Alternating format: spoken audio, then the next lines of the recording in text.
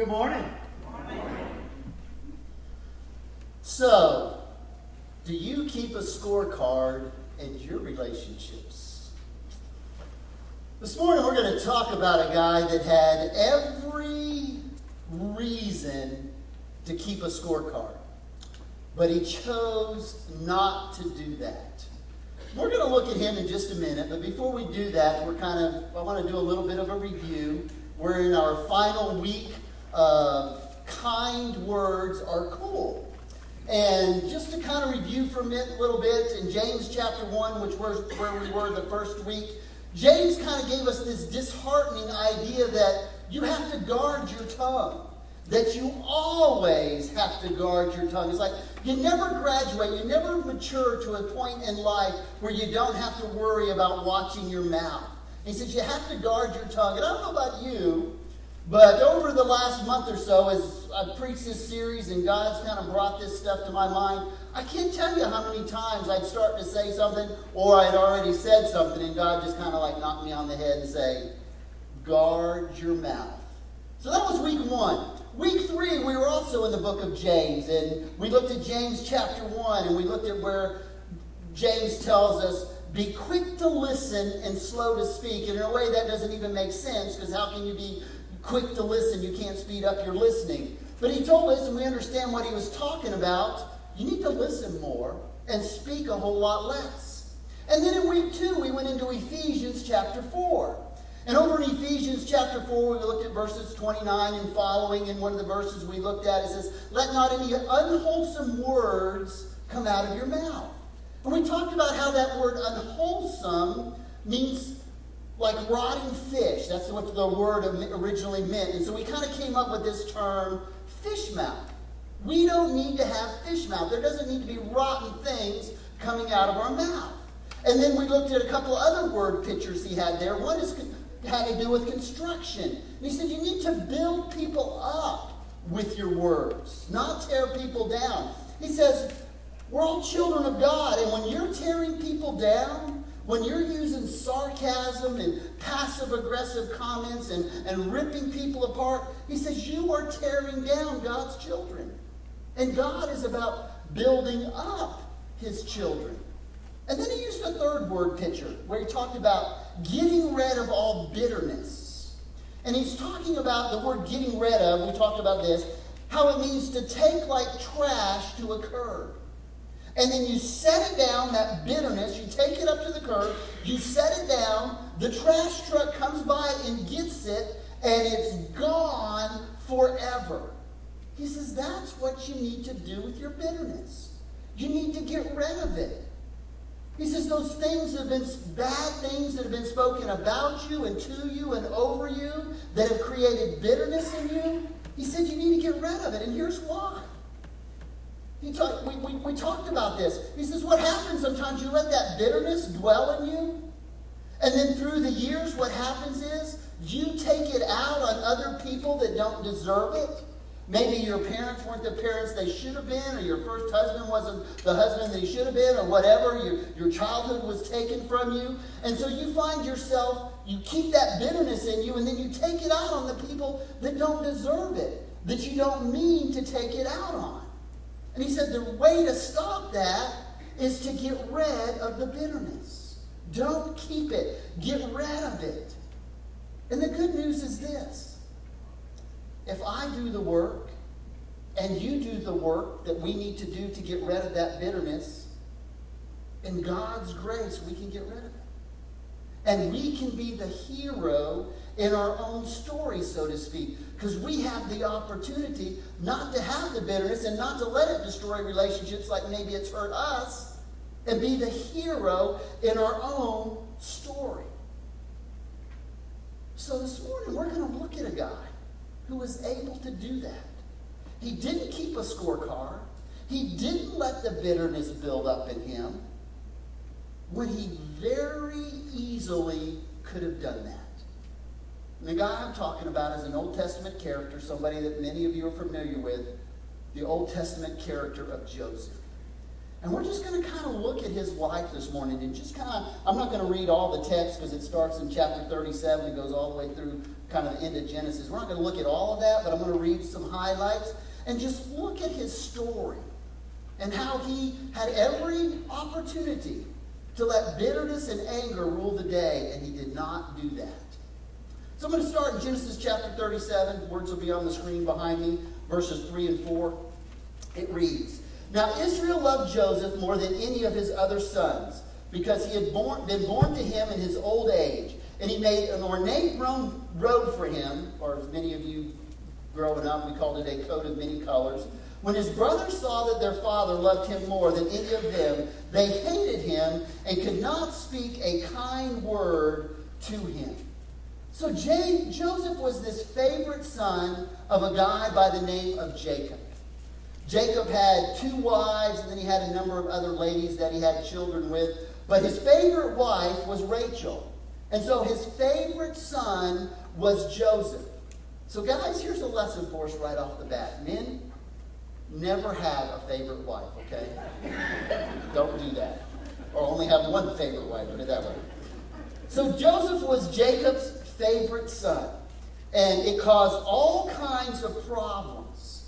Now, besides Joseph, Rachel had another son by the name of Benjamin. And Benjamin was the youngest, and he doesn't play a whole lot into the narrative that we're looking at today. But when Rachel had Benjamin, she passed away during childbirth. So you have these 2 brothers. You have Joseph, and then you have Benjamin. And we read here that because Joseph was the favorite, that his brothers kind of despised him. So one day, Jacob sends Joseph out to check on his brothers who are out in the field. And Joseph doesn't want to do that. He hates doing that because he knows his brothers don't like him.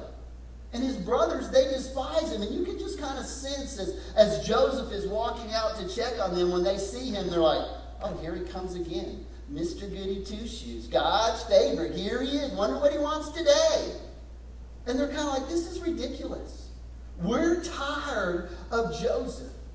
So they take Joseph and they take that coat of many colors off of him. They throw him into a pit or a cistern. Didn't have any water in it, but apparently he wasn't going to be able to climb out of it either. And then, they decide they're going to kill him. And who wants to kill somebody before you eat, right? I mean, get all messy and smelly and that kind of stuff. So they're like, "Hey, let's wait till after we eat, and then we'll kill our brother," right? So they sit down and they eat, and while they're sitting there eating, they see this caravan of Ishmaelites coming in the distance. And they kind of get this idea, why kill our brother? They're full of compassion, aren't they? Why don't we just sell him into slavery instead? I mean, that makes a lot more sense. We can make a little bit of money. So we read in verse 26, same chapter, Judah said to his brothers, "What will we gain if we kill our brother and cover up his blood? Come, let's sell him to the Ishmaelites and not lay our hands on him." And so that's exactly what they decide to do. So they pull Joseph out of the pit. They probably tie his hands. They sell him to the Ishmaelites, who speak multiple languages. It's plural there. Now I want you to think for just a minute if you're Joseph. If we pause for just a second, I think we could feel the terror that he would feel. 17 years old, being sold by your own brothers into slavery. You have no idea what's going to happen to you. You will have no idea what they're going to use you for, where you'll end up. That's what his brothers are doing to him. He goes off with this caravan. The brothers don't ever think they'll see him again. Joseph doesn't ever think he'll see them again. And the text continues up in chapter 39 where it says, "Now Joseph had been taken to Egypt." So this is where the caravan took him. "And Potiphar, an Egyptian who was one of Pharaoh's officials, the captain of the guard, brought him from the Ishmaelites who had taken him there." And here's something that's kind of really strange. And it's the theme that's kind of repeated throughout this story. In the midst of all the chaos and all the things that are going on, the author tells us in verse 2, "And the Lord was with Joseph so that he prospered." And what do we think? No! If the Lord was with Joseph, Joseph would be at home with his daddy and his little brother. And his brothers would be sold into slavery. That's what would happen, right? If God was with Joseph, because Joseph hasn't done anything wrong. And his brothers have done this terrible deed. If God is with someone, we think, don't good things happen? But that's the theme over and over. And here's the most amazing thing, and this is the first point this morning. I hope you get this. Joseph chose to live as a man that God was with. In spite of all the bad things that are going to happen to Joseph, he chose to live as if though God was with him, that God had not abandoned him. He chose to do that. So our story continues. Eventually, the household he's living in, Potiphar notices that Joseph has some great administrative skills. And Joseph kind of keeps proving himself over and over. And understand, when we read this, you kind of get the impression sometimes, oh, this happened in 2 days, and 3 days later this happened, in a week this happened. This stuff takes place over years. Years are going by here. But Joseph shows himself very well. He's very trustworthy. He has great skills. Eventually, Potiphar, great administrative skills, Potiphar puts him in charge of the whole house. All the other butlers and maids and groundskeepers, they're all answering to Joseph. And somebody else notices Joseph too. It's Potiphar's wife. Look at verses 6 and 7 of chapter 39. Now Joseph was well built and handsome. And after a while, his master's wife took notice of Joseph and said, "Come to bed with me." This word "come" is a command. Joseph's a slave. This is not an ask. She is telling Joseph, "You're going to come and sleep with me." So this is a command. And you're a slave in ancient cultures. You didn't say no. You didn't dare say no. I mean, she could have him killed for saying no. But he has the audacity to say, "No, I'm not going to do what you require of me." And this is kind of amazing. He says, "Look, lady, your husband has put me in charge of everything. How can I do this to him?" Verse 9, "How then could I do such a wicked thing and sin against God?" To which we might think, God? You mean the God who hasn't seemed to have done anything for you lately? You mean the God who watched as you were sold into slavery for who knows what? You mean the God who didn't intercede, who did not come to your rescue? That God is the God that you're going to continue to serve, Joseph? And with Joseph, it's like, absolutely. That is the God I'm going to serve. And he basically, when he says, "How can I do this sin against God?" he's kind of almost like telling Potiphar's wife that this is a sin, this is wrong. And she continues to pester him, and this goes on day after day or whatever, and he keeps saying, "No, no, no, no, I'm not going to do this." And eventually, I don't know if it's because she felt guilt or because she was like, I'm going to show you who's boss. She accuses him of rape. And when Potiphar finds out, he has no options. Whether he believes his wife or not, we don't know. But he doesn't have any options, really. He's got to do something. This is a bad example for the entire household and all the other people that are working for him if he doesn't do something. So he takes Joseph and he puts him into prison. A better translation would basically be, he put him in a dungeon where the king's prisoners were. Verse 20, Joseph's master Potiphar put him in prison, or a dungeon, the place where the king's prisoners were confined. But here's that term again. But while Joseph was in prison, the Lord was with him. And again, it's like, no. If God was with Joseph, Potiphar's wife would be in prison. She's the one that lied. But instead, it's Joseph. And again, we're like, aren't good things supposed to happen to good people? Aren't bad things supposed to happen to bad people? If you're faithful, aren't things supposed to work out? Verse 21 says, and God, he granted him favor in the eyes of the prison warden. Can I ask you a question? Who wants to have favor in the eyes of the prison warden? Because doesn't that mean you're in prison, right? I mean, is that what you want? Because you're in prison? I mean, this is where Joseph finds him. Most of us, we don't want a relationship with a prison warden, at least not if we're in prison.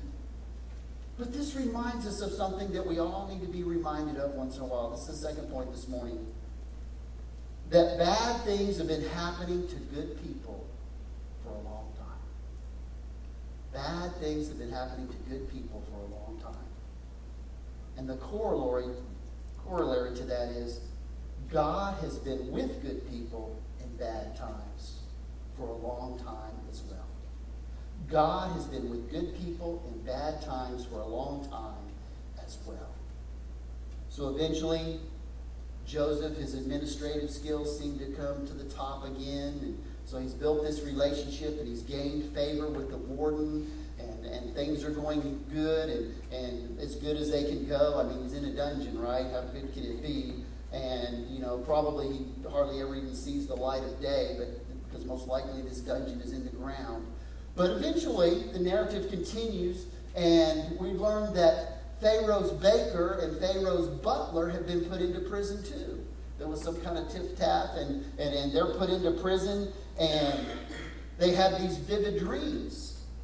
And again, remember, years are going by here, but they have these vivid dreams, and they're not like your run-of-the-mill dreams, and they think there's something significant to them. And they know Joseph, and they ask Joseph, and Joseph, can you tell us what these dreams mean? Joseph's like, well, give me a try. I've had some experience interpreting dreams. And so they begin to tell him their dreams, and the butler says, well, I had this dream, and he gives the details of the dream, and Joseph said, hey, I got some good news. Said, in 3 days, on Pharaoh's birthday, he's going to lift your head up and he's going to restore you in your rightful place, and you're going to be the butler again and the chief wine tester. This is like great news. And then the baker kind of gets his hopes up. And, he hears this great story and the great results for the butler, and so he begins to tell his story. And you have to admire Joseph's honesty here. In two areas. First, after he tells the butler that he's going to be placed back where he was, he said, look, would you remember me when you get back to Pharaoh? And when the opportunity comes, would you remember me? I've been put here unjustly. I was sold into slavery. I've been taken from my home. Now I'm in prison unjustly because this lady lied about me. Would you remember me? And then the second area of honesty we see, just bluntly honest, is when he begins to talk to the baker. And he said, yeah, in 3 days your head's going to be lifted up too, off your body. Not such good news. He says, you're going to be impaled on a stake and the birds are going to eat your flesh. And sure enough, 3 days later, that's exactly what happens. I don't know why he was so blunt. I mean, you think, why didn't he just tell him, well, I don't know, we'll see, whatever. But apparently he felt the need to tell the baker exactly what was going to happen. So the years start going by, and day after day, Joseph just continues to live as if God is with him. He's 30 years old, we're told, when Pharaoh has a dream. And he can't find anybody to interpret it. So the butler, he finally remembers Joseph. And just think about this. Don't you know after the butler was restated, that the days would go by and every day Joseph was just hoping, maybe today the butler will remember me. Maybe today will be the day. And 10 o'clock in the evening rolls around and he goes, maybe it'll be tomorrow the butler will remember me. And another day goes and another week goes. Maybe next Monday the butler will finally remember me. And we don't know how long went by, but an extended period of time goes by. So finally, there's an opportunity, and the butler remembers Joseph. And maybe the butler comes into Pharaoh, and he's like, hey, You remember a few years ago, we kind of had this little tiff thing, and you put me in prison, and it's okay. I'm all right with that. I'm back out now. We just had this little thing that, it's okay. But there was this guy. His name was Joseph, and he interpreted my dream. And maybe you ought to talk to Joseph.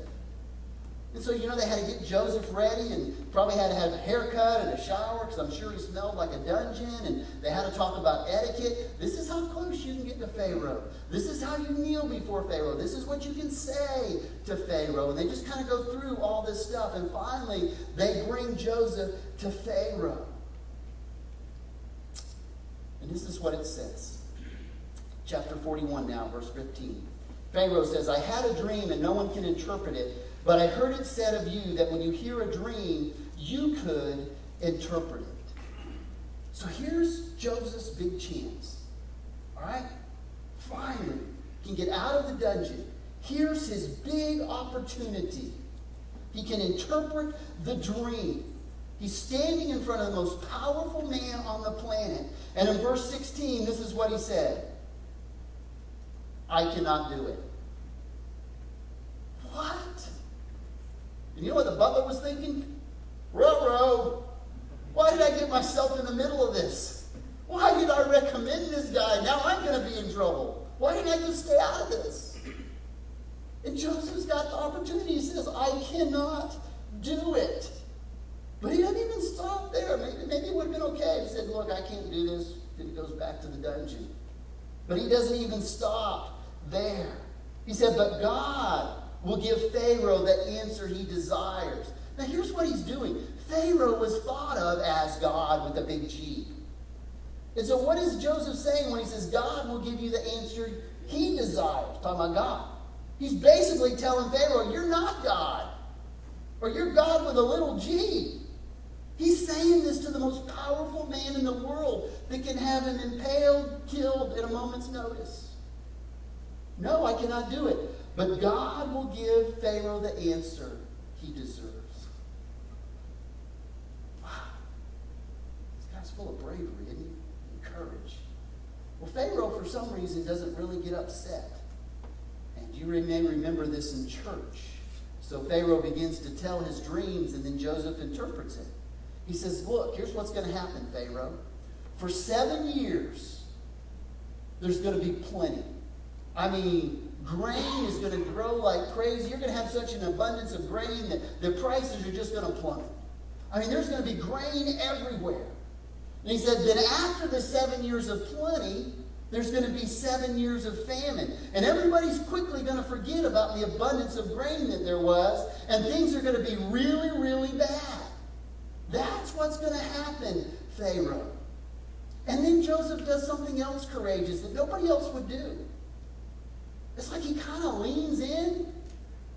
And Pharaoh, look. And he starts giving Pharaoh advice. Nobody gives Pharaoh advice if he doesn't ask for it. Verse 33 of chapter 41. And now let Pharaoh, this is Joseph talking, look for a discerning and wise man and put him in charge of the land of Egypt. I can imagine all the other people that were in that room, all the officials just kind of groaned. You know, this kid still smells like the dungeon, and he's telling Pharaoh what to do. Pharaoh, here's what you ought to do. And then he starts telling him what he ought to do. He says, you need to find somebody, you need to put them in charge. And he said, what you need to do is for the next 7 years, you need to tax the people 1/5 of all their grain. Or basically 20%. You need to get 20%. He said, people are going to be making so much money, they're not even going to care. Because there's just going to be such an abundance. He said, so you need to get that 20%. And then he said, at the end of those 7 years, when the famine comes, then you can start selling it back to people. You're going to make money hand over foot. You're going to make all kinds of money. People are going to be trading their cattle and everything else for grain. That's what you need to do. And Pharaoh's like, okay, I get this. But where are we going to find this guy? So in verse 38, Pharaoh asked him, can we find anyone like this man, one in whom the Spirit of God is the Spirit of God? You know, when Pharaoh asks a question that kind of telegraphs the answer, kind of gets everybody's attention. So verse 39 Since God has made all of this known to you," talking to Joseph, "not only what's going to happen, but what we should do about it, there is no one so discerning and wise as you. You shall be in charge of my palace." And can you imagine if you were the prime minister of agriculture for Egypt at that time? Or you were some other important minister of something? What are you doing? They're not saying it. But don't you know? What are you doing? This boy who you met 2 hours ago, you're making him prime minister of Egypt? You know, they thought Pharaoh has lost his mind. But Joseph's in charge. And Joseph gets to work, and he's gifted administratively. And he begins to set up cities or places in cities, granaries, and they begin to bring the grain. And for 7 years, they just start collecting it.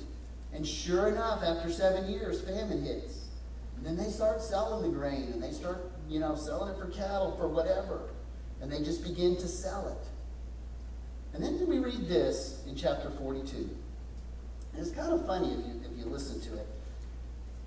We begin chapter 42, we're back with Jacob and his 10 sons, 11 sons, count Benjamin. And this is what we read. "When Jacob learned that there was grain in Egypt, he said to his sons," I love this line, "Why do you keep looking at each other? Why do you keep looking at each other?" He continued, "I've heard that there's grain in Egypt. Go down there and buy some for us so that we may live and not die." So this famine has stretched all the way to them. And he's like, "Why are you guys standing around? Do I have to do everything for you boys? Come on, we're starving to death. Get down there and get us some grain." So they leave Benjamin and Dad at home, and they go down to Egypt. And they just happened that particular day that Joseph happened to be at whatever city they went to, supervising the distribution of the grain that day.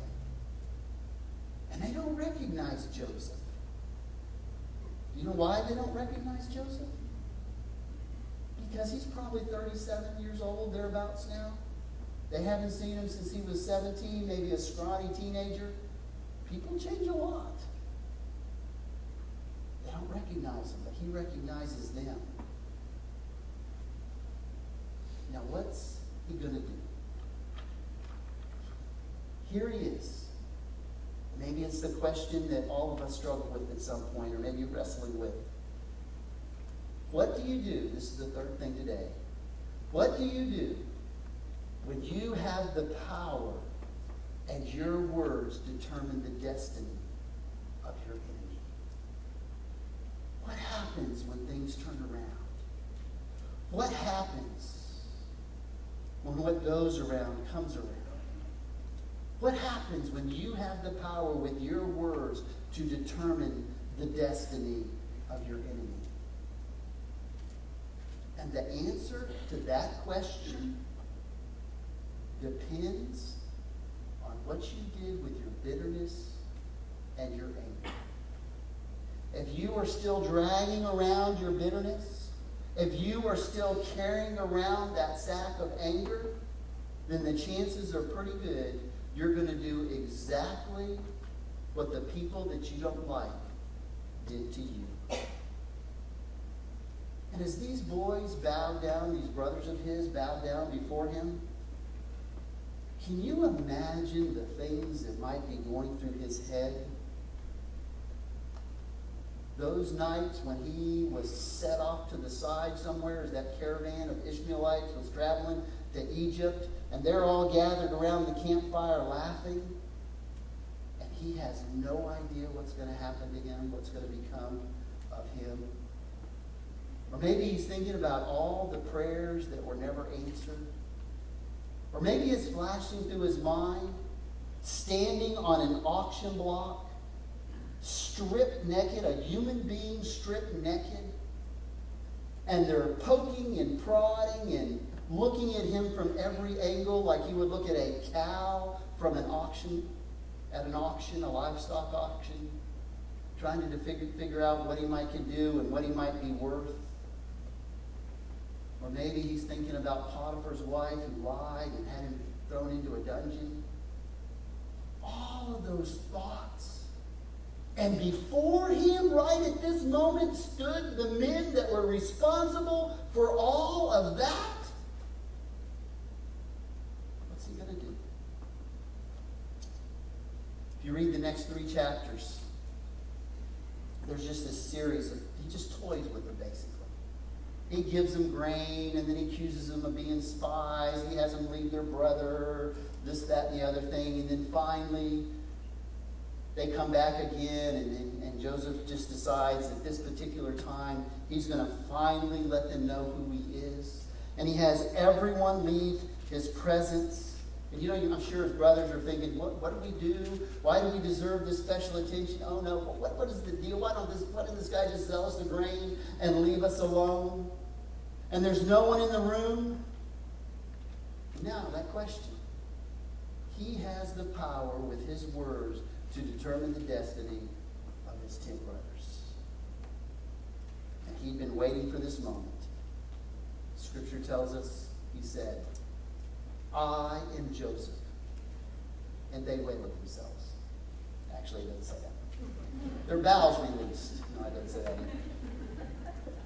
But I'm sure maybe it did happen. I don't know. With one word, Joseph could have, if he was a bitter person, an angry person, he could have taken him out in the courtyard and impaled. And not to be too graphic this morning, but the way that worked, there's a stake run up through the middle. Your feet can't touch the ground. It's a slow, agonizing death. People usually die because they would fix it so eventually the stake would reach your heart as you moved around or whatever. And they didn't do all 10 people at once. They would do one brother and the other 9 would watch. Then they do the second brother while the other ones watched, and that could take days. All they had to do was say a word, and that's what would happen. But that's not what happened. Joseph lived as God was with him during the absence, and he kept bitterness at bay. Joseph had no idea that the 12 tribes of Joseph, the 12 tribes of Israel were coming from him and his brothers. And that the Savior of the world was going to come from that group, that tribe. So Joseph did exactly what ultimately our Savior did for us. The Savior of the world forgives us when we believe that he died on the cross for our sins and we ask for that forgiveness and the fact that he rose from the grave again. And Joseph practiced that forgiveness because he didn't carry around a bag of bitterness and a sack of anger, even though he had every reason in the world to. Here's what he said. He said, you go home. Kind words he uses. You go home. You get your kids. And you get your grandchildren. And you get my dad and my little brother. He said, you bring all the pictures and the mementos. I want to catch up. I want to know everything. Go. Come back. And so that's exactly what happened. And he promises them that he'll take care of them for the rest of their life. And then we read in chapter 50 that Jacob passes away. And now the brothers are frightened again. Because they're thinking, you know what? The only reason he kept us alive was for his dad. He didn't want to hurt our dad. And now dad's gone. He's got no reason. He can hold, if he's held a grudge, he can get us now. And we read in chapter 50, verse 15, when Joseph's brothers saw that their father was dead, they said, what if Joseph holds a grudge against us and pays us back for all the wrongs we did to him? And they threw themselves down. They said, spare our lives and we will just be your slaves. And Joseph says, and this is so powerful, do not be afraid. And here's the question you're going to have to ask yourself at some point in your life. He says, am I, Joseph says, in the place of God? He doesn't say, am I God? He says, am I in the place of God? In other words, am I going to judge? Am I going to do what God can do? Am I in the place of God? you will never experience the good that comes from the bad unless you recognize God was with you during the bad, and then you refuse to play God when things are good. Joseph said, you intended to harm me, but God was bigger than that. You're not my slaves, he reassured them. Here's the thing. One day, and maybe it'll be soon, you might have the power over the person who took from you, who stole from you, who harmed you, who stole your first marriage, who stole your childhood, who abandoned you, who stole the opportunity, who took your children from you. You don't know when it's going to come around, but you're going to remember what they did for you or to you. And at that moment, your Heavenly Father is going to invite you to remember something else as well. He's going to ask you to remember who was with you. And what do you do when you have the power to control the destiny of your enemy? When you can pay them back, or you can use kind words to pave the way forward. And your decision will not be because of what is happening at that point in your life. Your decision will be determined by what you're doing now and in between that time with your bitterness and your anger. Not that moment, but what you're doing with it now and up until that point when you have the opportunity to use your words to control the destiny of someone that's hurt you. And I hope you'll take the cue from the one who gave his life for you, not from the ones who took things from you, not from the ones who abandoned you. And if you do that in that moment, you will be like